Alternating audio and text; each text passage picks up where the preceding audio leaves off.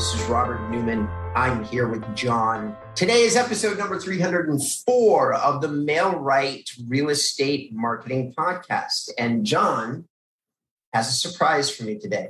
Now, the second half of the show, I know what it's about.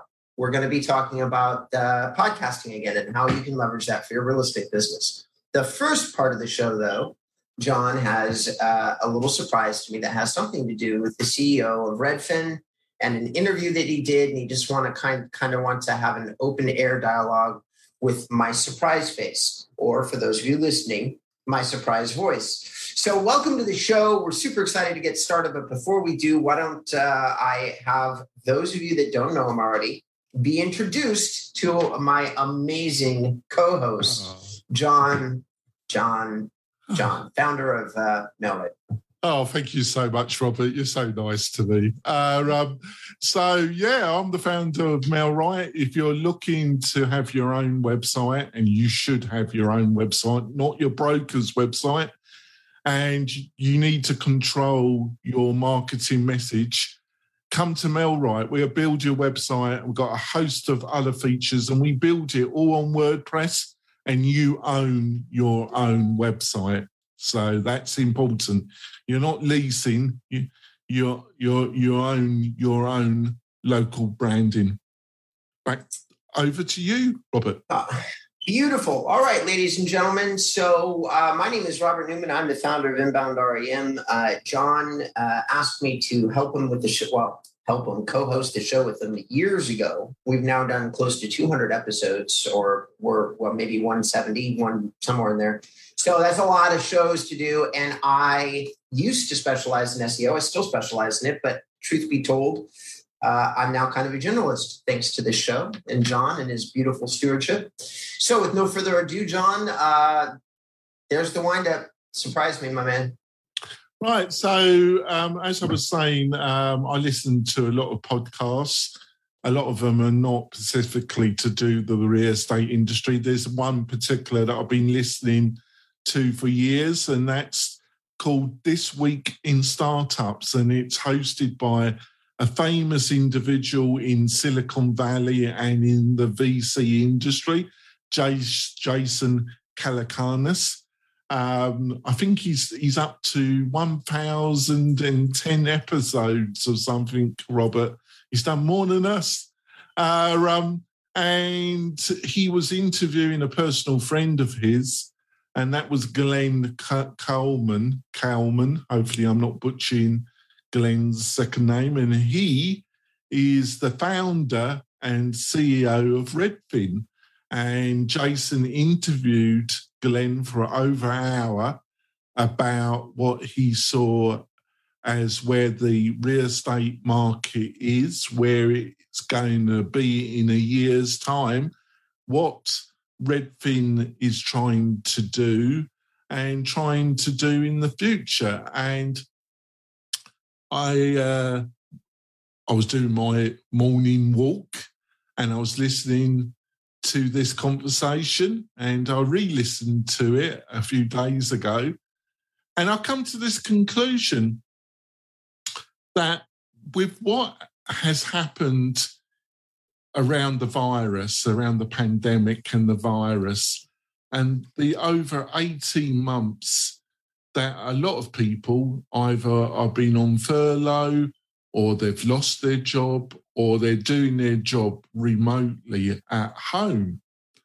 And, you know, a few months ago, we hoped that we were at a stage that we would see the back of this virus. Unfortunately, that hasn't totally panned out. But if it had anyway, things are not going to go back to what they were like before the pandemic. That is pretty obvious.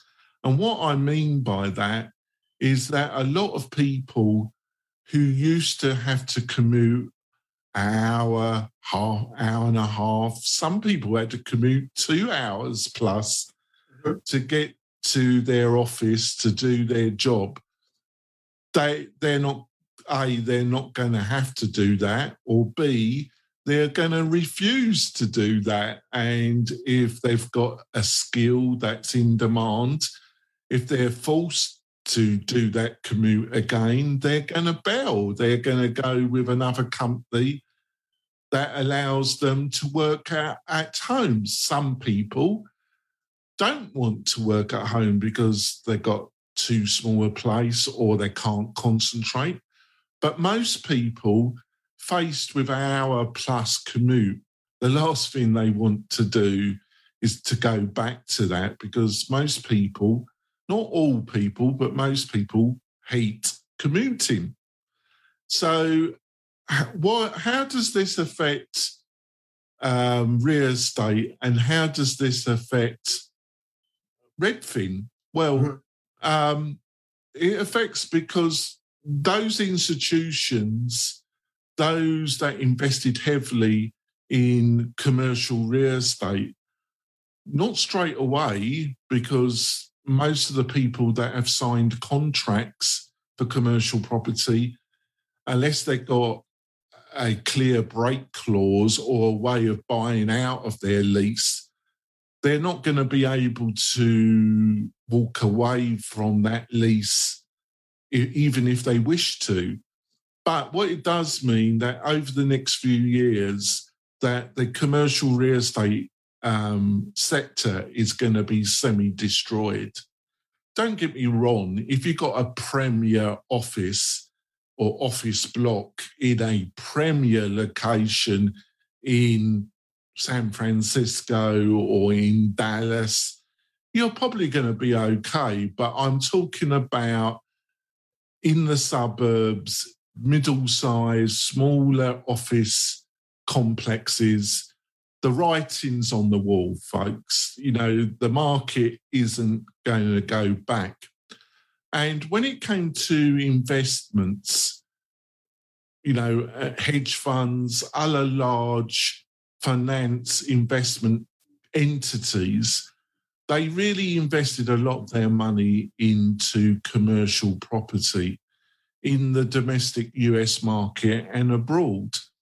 And what's going to happen to the commercial retail industry is not just going to happen in America. We're talking about a global phenomenon where people are just not going to work in offices so much, or not work in offices at all. They're going to work remotely. And this is going to have a tremendous consequence to these financial companies. So how are they going to deal with this enormous change? Well, they're going to look to invest their money somewhere else. And the reason why they like commercial property is that you have an underlying asset and you have a regular payment, and it's not particularly high risk, and it's not particularly that difficult to understand the fundamentals. So it's very attractive for people that have large amounts of money to invest in that sector. So what alternative are they going to find? Mm-hmm. Well, this is where Redfin, Zillow, and Open Door and of their like, this is the vacuum which they are planning to fill.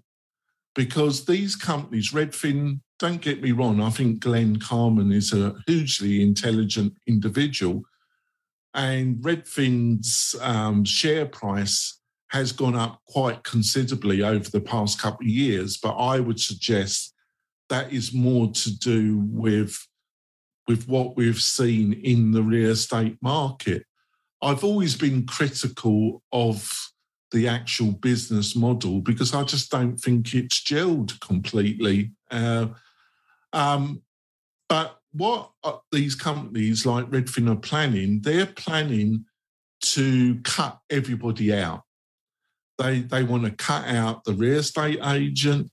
They want to cut out the broker. They want to cut out the mortgage broker. They want to cut everybody. Everybody's cut in the sale of a house. They want to cut out the small wholesaler or the individual that flips a home, they want to cut everybody. They want all the gravy for themselves. And they mean to become a wholesaler, the real estate agent, the finance broker, all in one. And then they propose, this is what I feel that they are planning, is to bundle a whole load of homes which they have bought and then sell them to hedge funds.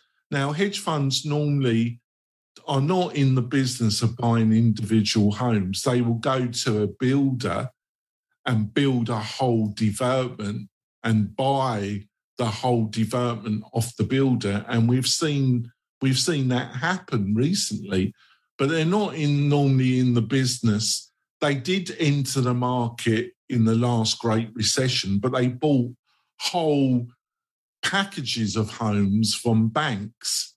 That's how they do business. Well, this is what Redfin and Zillow are planning. They're planning to package whole bundles of homes and sell them direct to the finance brokerages, hedge funds, whoever wants to buy. Like you get a hedge fund, they want to buy 200 homes in Dallas. Well, they just go to Zillow and Zillow will have 200 homes to sell to them. This is what they're planning. Before I give you another bit, what do you think of what I've just stated, Robert? Well, okay.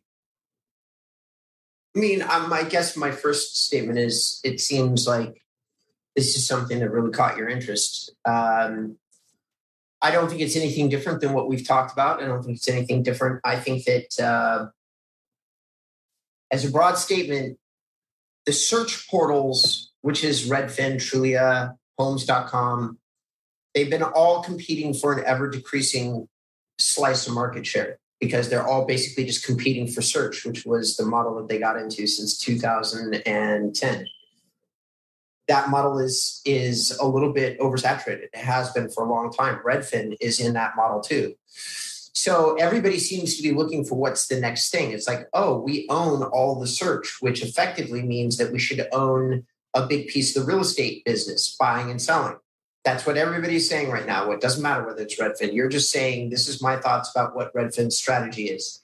Not only Redfin, but Zillow, Open Door. Right. And Open Door just had $1.2 billion worth of transactions. I think as a general rule, I do think that we're basically going to watch how is digitization going to affect real estate. Now, at a very broad level, my opinion about that is that number one, we're going to see virtual play a big part of it.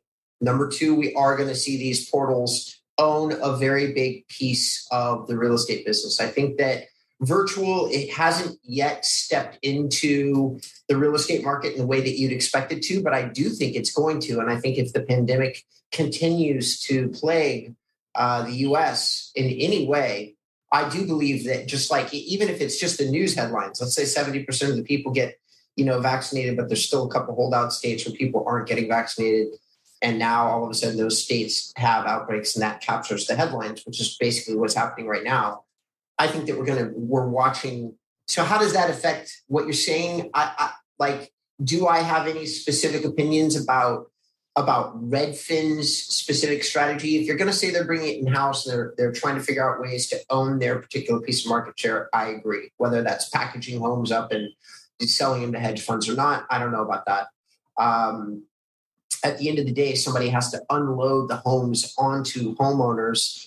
There are ways to make your money on the back end. If you're doing everything, you can make your money on the note. You can make your money, but still, because real estate agents make their money on the commission of buying and selling the home.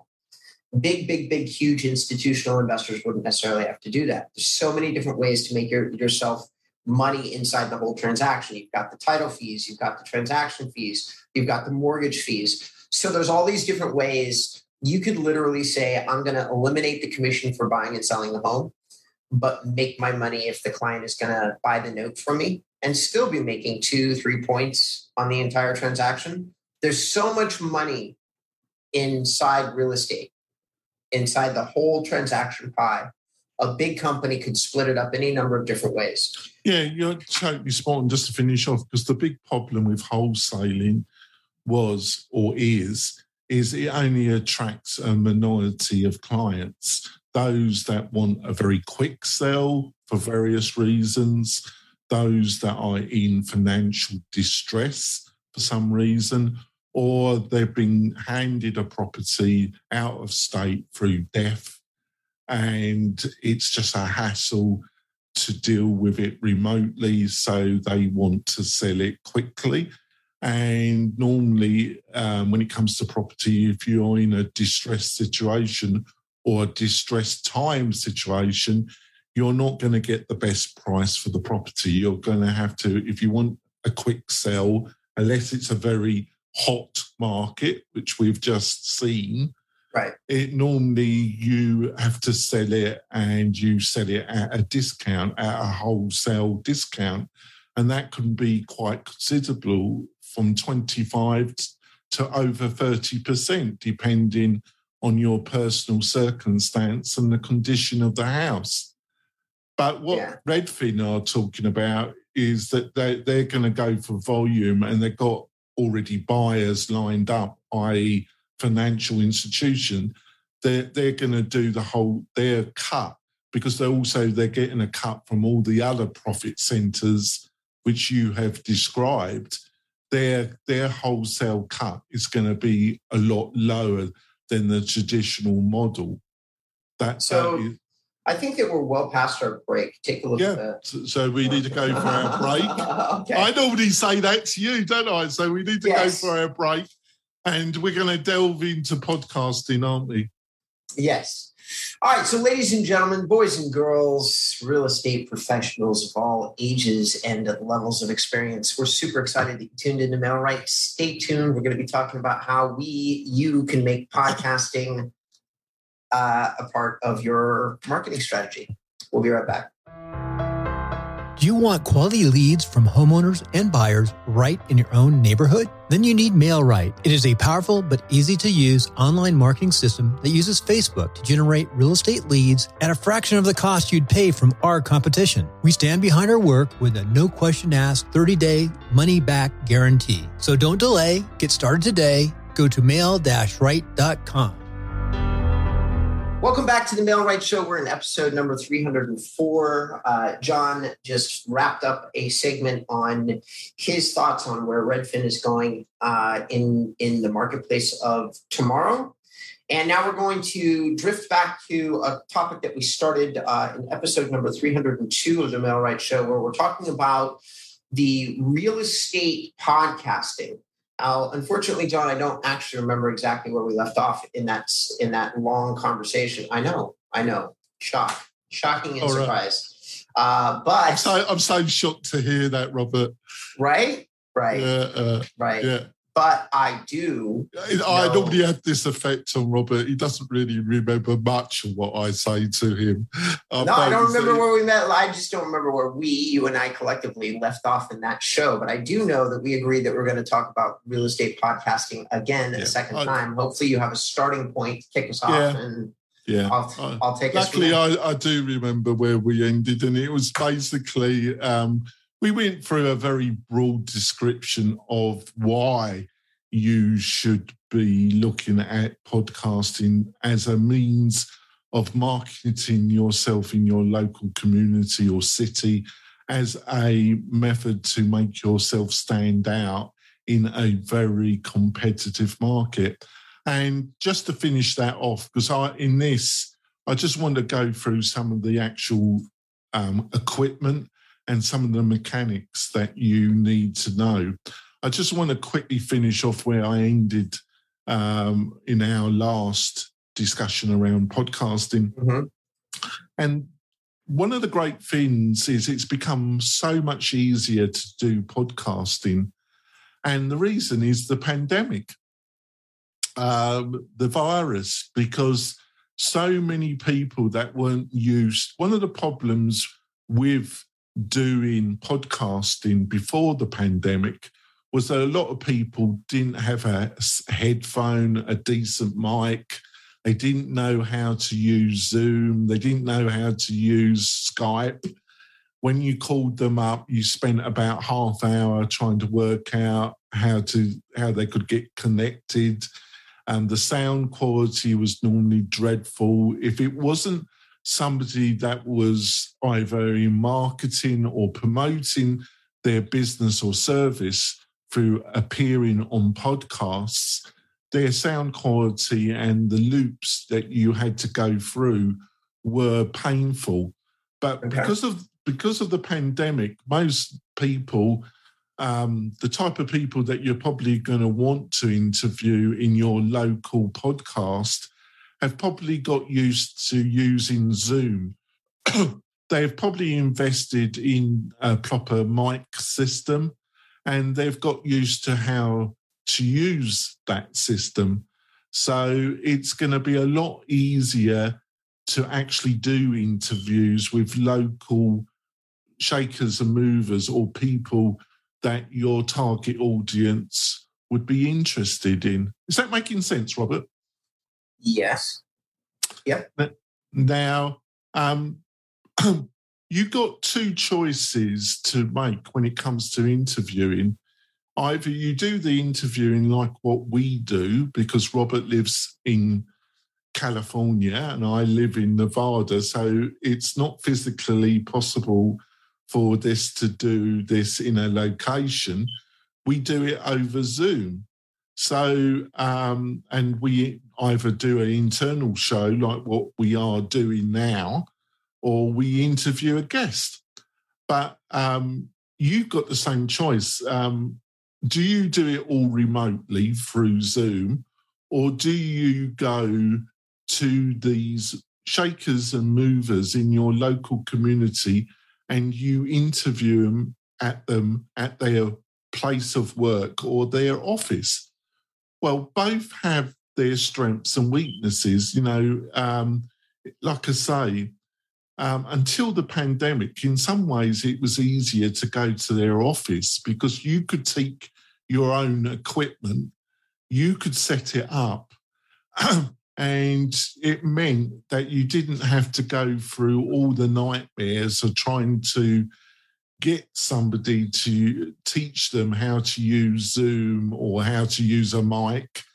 You just didn't have to deal with that. But because of the pandemic, it's much easier now because people understand how to use Zoom. So I think when it comes to time, obviously, you can interview more people more efficiently over Zoom and like book one or two people and record it through Zoom. And the sound quality, I record our shows through Zoom, and the sound quality and the compression that Zoom uses is quite effective. And then I send it to a editor who has been working for me for the past 4 years now. He lives in Chile, and he edits. I've never met the gentleman, but he's always been very responsive, and he's a member of my team now. Or you could choose to still go to people's offices. Why would you do that? Because it's a lot more time consuming, isn't it? Well, you would do that because I don't care what anybody says. You know, I have only met Robert through Zoom, and I classify Robert as a friend, but I've never met Robert in person. And yeah, you know, I would still classify Robert as a friend, but it's not the same as meeting Robert in person. You can never, it's like if you were dating, yeah, you might have a conversation with somebody on Zoom about the possibility of meeting, but it can never replace actually physically meeting that individual, connected to building a real relationship with that person. So you're not only doing the podcasting to build an audience and to build your brand, you're also doing it to make real relationships with the type of people in your local community that could be great resources for sending possible clients to you, introducing you to people that might also be able to introduce clients to you, in building your network. Because to be a real effective agent, I feel you've got to be effective online, but you still got to build your local network. What do you reckon about that, Robert? Of course, I agree with everything you're saying about equipment, about building networks, about basically everything related to podcasting. And of course, I agree with the fact that you need the right kind of equipment. I think you can do it inexpensively. I think that you do have to. I do think that I have been on the phone my entire career, John. Some of the things you're talking about almost sound foreign to me, because many, if not most, of my business relationships are built up entirely with what you are referring to as virtually. Like you get to be a master of looking at or hearing somebody's intonation. And when you start developing a lot of relationships by sound or by visual, you get used to it. It's just to say, it's just a slightly different concept than building them in person. And honestly, at this late stage in my career, I prefer to build all of my relationships virtually, as opposed to get in a car and drive somewhere or get on a plane and fly somewhere. The concept of I'm sure you're not including your dating relationships, are you? Well, except for those, yes. All right. But a lot of those are run virtually to a degree too. A lot of that connection is done via text or other messages, because I'm an entrepreneur and I'm busy. Yeah. So I don't actually nurture those as much as some of those partners would like in person. I do it virtually. I think we got to understand, because of your background, and I'm just the same. There's a lot of people in the WordPress community that I would classify as friends that I have known for over 8 years now, Robert. I've never met them. I've never met them once. But the reason why I put that bit in is that I think we're growing. We were quite unusual in a way, but also what you've just stated is rapidly, I wouldn't say becoming the norm, but growing. But I still think for a lot of people that are not used to it, like yourself with your prior history, that they find it easier to build real connection when it's face to face. Right. I don't, it's funny too, because once you're face to face, there's a lot of intricacies that involve building those relationships that's very different than building them digitally or building them by phone. There's things that you're in control of when you're doing it by phone that you're not in control of when you're in person. And finding easy outs or excuses if a meeting isn't going well is one of them. So my answer to your overall statement is, I believe that podcasting is long overdue. It essentially is taking radio, or the concept of radio, which has been a powerful concept in our society since the 1930s.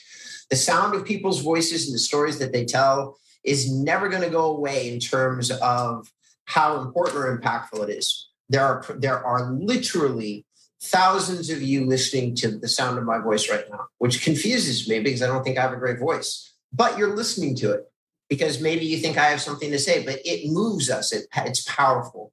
And so if you're thinking, I think that what John tried to say eloquently is, hey, don't forget those old school ways of marketing yourself. But podcasting should not be underestimated in terms of a fairly easy, fairly cheap equipment-wise way to get into producing kinds of content. And didn't we read the statistics the last time that we did this and look up really quickly? I looked up how many people are actually listening to podcasts just on the regular. It's like 180 million people listen, and something like 60 million people consider themselves to be avid podcast followers. Wasn't that roughly the number? It was, and it's growing. And don't worry, listeners and viewers, about the equipment. I will have some links to some inexpensive equipment in the show notes supporting this podcast. Also, I think probably in September when we don't have a guest. We probably have to do a part 3 about podcasting, because I did take up a lot of time in the first half of this show explaining my thoughts about Redfin and Zillow and Open Door. I just wasn't choosing Redfin. It just was on my radar because I listened to that interview with Glenn Carman. But I think in September, when we don't have a guest, we have to do a part 3 where I go into the actual physical equipment as well. But I totally agree with what you just said. We need to wrap it up, don't we? And back over to you, Robert. Well, ladies and gentlemen, so here's a couple of last details that you need. So one of those things that John is talking about is he's talking about he found the episode on a show called This Week in Startups, which honestly I've never followed and I didn't really even know until John introduced it to me. The show's date was August 6th, 2021. If you want to know what John is referring to, it's episode 1261. And you can go ahead and look that up if you're curious to know what put John on one. That's the show that he's referring to. Other than that, we really appreciate you listening to our little podcast, because our podcast is small in comparison to the one that he's referencing. But we're growing all the time. It's because of amazing people like you. If any of you know somebody in the real estate business that is struggling or is asking simple questions about real estate marketing, like what platform should they use, or should they try postcards, or should they give up because they're worried about what's going to happen in the future, which is where you would refer them to this episode. I'm going to say, please have a conversation. I'm sorry to interrupt. But I was saying that's what they were that's what I think that's what their plan of action. I'm not saying that I feel that it's going to be successful, because I think there's all sorts of questions around legality and ethics and a host of legal and political and all sorts of things. But I couldn't delve into that. Maybe in September we'll have another look at that as well. Sounds perfect. I wasn't inferring that. I was just saying, hey, sometimes people call me and they say, hey, should I give up? And I tell them, no, this is the best time in the world. The best time, everybody. These platforms are moving and changing so much because they're losing market share and you just don't see it. But I do. They're losing market share, which is why they're getting into other markets at such a rapid clip. Literally every single one of these guys, if the old model was still working for them, they wouldn't be trying to shake up their business. But the business is already shaking up. And so that's my comment to what John just said. But let's save the rest for another episode. Like us on Apple iTunes. Please, please, please look at whatever John posts on the Mail-Right YouTube channel. And at some point, guys, I will probably get around to reproducing these videos and doing my own little spin on them on my channel. But in the meantime, you can find, I have a whole section dedicated to podcasts on inboundrem.com. All right, guys, have a great day. John and I appreciate you. See you on the next show.